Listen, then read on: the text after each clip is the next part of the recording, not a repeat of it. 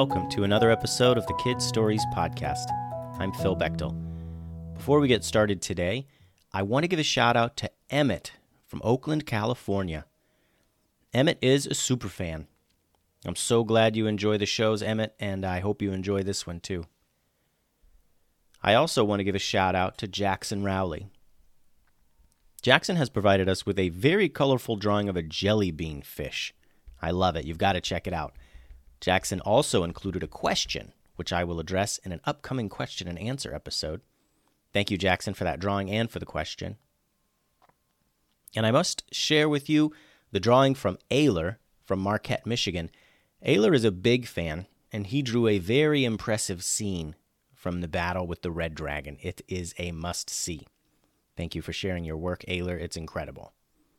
Visit kidstoriespodcast.com to check out all those new drawings. Now on to today's episode, which is a continuation of The Origin of the Gloops. This is The Origin of the Gloops, Part 2. Harry, Nikos, and Nikos' pet gloop, Rolly, were searching through the forest near their laboratory. They were searching for the gloops who ran away from the lab during the awful storm the night before. Unfortunately, there was no good way to track the gloops, since the storm had washed away any clues. "What do you think they're doing out here, Harry?" Nikos asked. "Where would they go?" "Well, I don't know," said Harry, "but I do have a theory. I think they were awakened somehow during the storm. Lightning is the only thing strong enough to change them like that, and if that did in fact happen, there's no way to tell how it affected them. We can only hope that they haven't become dangerous." Nikos and Harry then looked over at Rolly, who still seemed scared and was keeping close to Nikos. His big black eyes understood that his human friends were skeptical of him. He looked up at Nikos and made a little noise. "Bloop." "Don't worry, Rolly," said Nikos. "We trust you." The three continued to search and search among the trees and fallen limbs dropped during the storm. Eventually, they heard sounds. They heard yelling and shouting and the clang of metal on metal. They all heard it at the same time. Rolly scooted closer to Nikos in fear. Harry and Nikos perked up and looked at each other, and then looked in the direction of the sound. "Pallyville," said Harry. "Just over that hill." The sounds were coming from a small village, not too far. The three ran through the trees and up a hill. Way down at the bottom on the other side of the hill was the town of Pallyville. From up on the hill, they could see the entire town was beset from all sides by Gloop soldiers. Some of them had picked up weapons and were attacking the villagers. Some were trying to rip apart the buildings. Harry and Nikos were now very aware that they were unprepared. They left the laboratory in such a hurry that they did not bring any weapons or potions to use. "There," said Harry, pointing to a shed with farming tools propped up against the side of it. Long rakes, axes, and shovels leaned against the wooden shed. They ran down the hill and grabbed a weapon. Harry grabbed a shovel and Nikos grabbed a long rake. The two ran right into the fray and attacked the first gloops they saw. Harry rushed to a gloop who was fighting a villager. He slashed at it with his shovel, knocking away large chunks of gross gloopiness. The villager helped, and soon the gloop was knocked apart into so many little puddles that nothing was left. Nikos rushed into town and spotted a gloop that was trying to take apart a building by ripping the wood right off, piece by piece. The many prongs of his rake splashed the gloop into pieces before it could even turn around. Rolly was staying close to Nikos. He was clearly afraid and not prepared for battle, but he was doing his best. Nikos was trying to keep him out of too much trouble. He noticed a few times that the gloops he attacked would sometimes split into two different gloops. It made him wonder if they could split infinitely and create their own army from just a few little helpers. Harry and Nikos continued to fight off the Gloops, and with the help of the villagers, they were beginning to run them out of town. The Gloops had collected themselves on one side of town, and the humans were driving them off. "What now?" asked one of the villagers, looking to Harry and Nikos for guidance. "I don't know," said Harry. "We need to contain them. We can't let them get away." Harry was wondering the same thing as Nikos. If they let this small group get away, would they split into more and more and return another time with twice or three times as many little helpers? We need to eliminate them all right now, or find some way to contain them, said Nikos. Is there a big barn around here that we can herd them into? "Oh, there's a small cave system nearby," mentioned one of the villagers. "There's only one way in and out. We could trap them in there."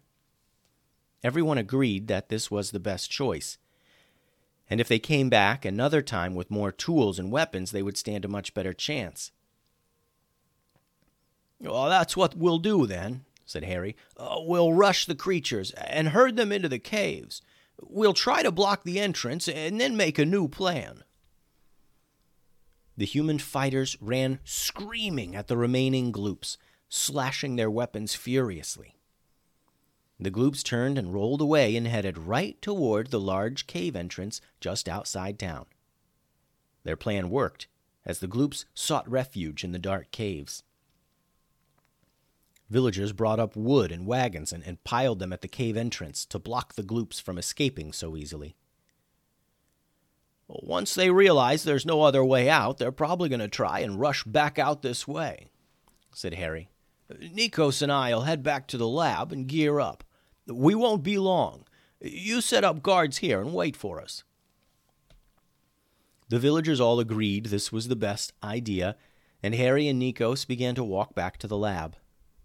One of the villagers finally noticed Rolly and asked, "What's with this one? Why doesn't he attack you?" Harry and Nikos both looked down at Rolly, wondering the same thing. We don't really know," said Harry. "It probably has something to do with this one being the original. All the others are copies." Rolly noticed all the humans looking at him now. He felt insecure and afraid, and he slowly rolled close to Nikos' legs, the way a toddler holds on to his mom or dad's legs when they're scared. "He was fighting alongside us there in the town," said Nikos. "Now, maybe he wasn't the most effective of us, but he was on our side." For now, the villagers were satisfied. They did remember Rolly fighting with Nikos, attacking the evil little helpers. "Now stay here near the entrance," repeated Harry. "We'll be back soon, more prepared to take on these things together. Come on, Nikos, let's go." Nikos and Harry ran, and Rolly rolled, as fast as they could, back to their laboratory. They were hoping to find some gear that would help them fight the little helpers. They reached the lab quickly and began rummaging through the cabinets and containers and chests.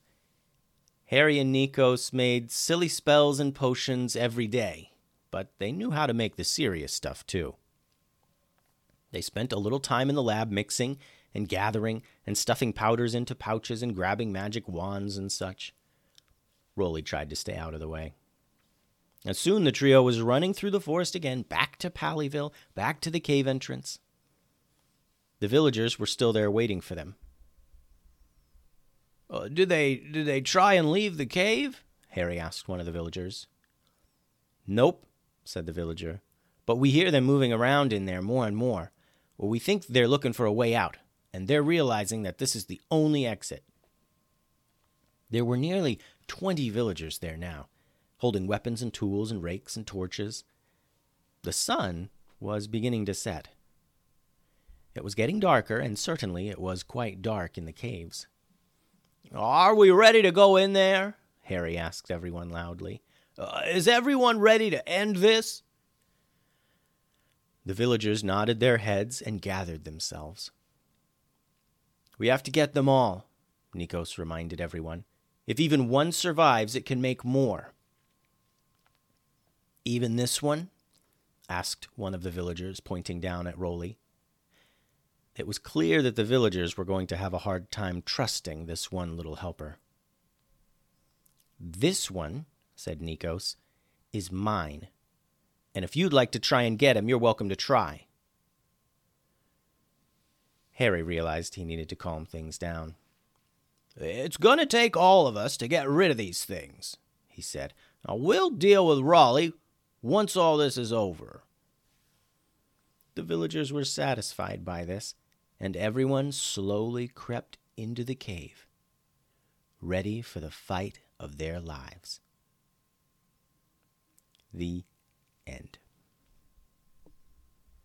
Thanks for listening, everyone. Be sure to visit the website for new videos and printables. Adios.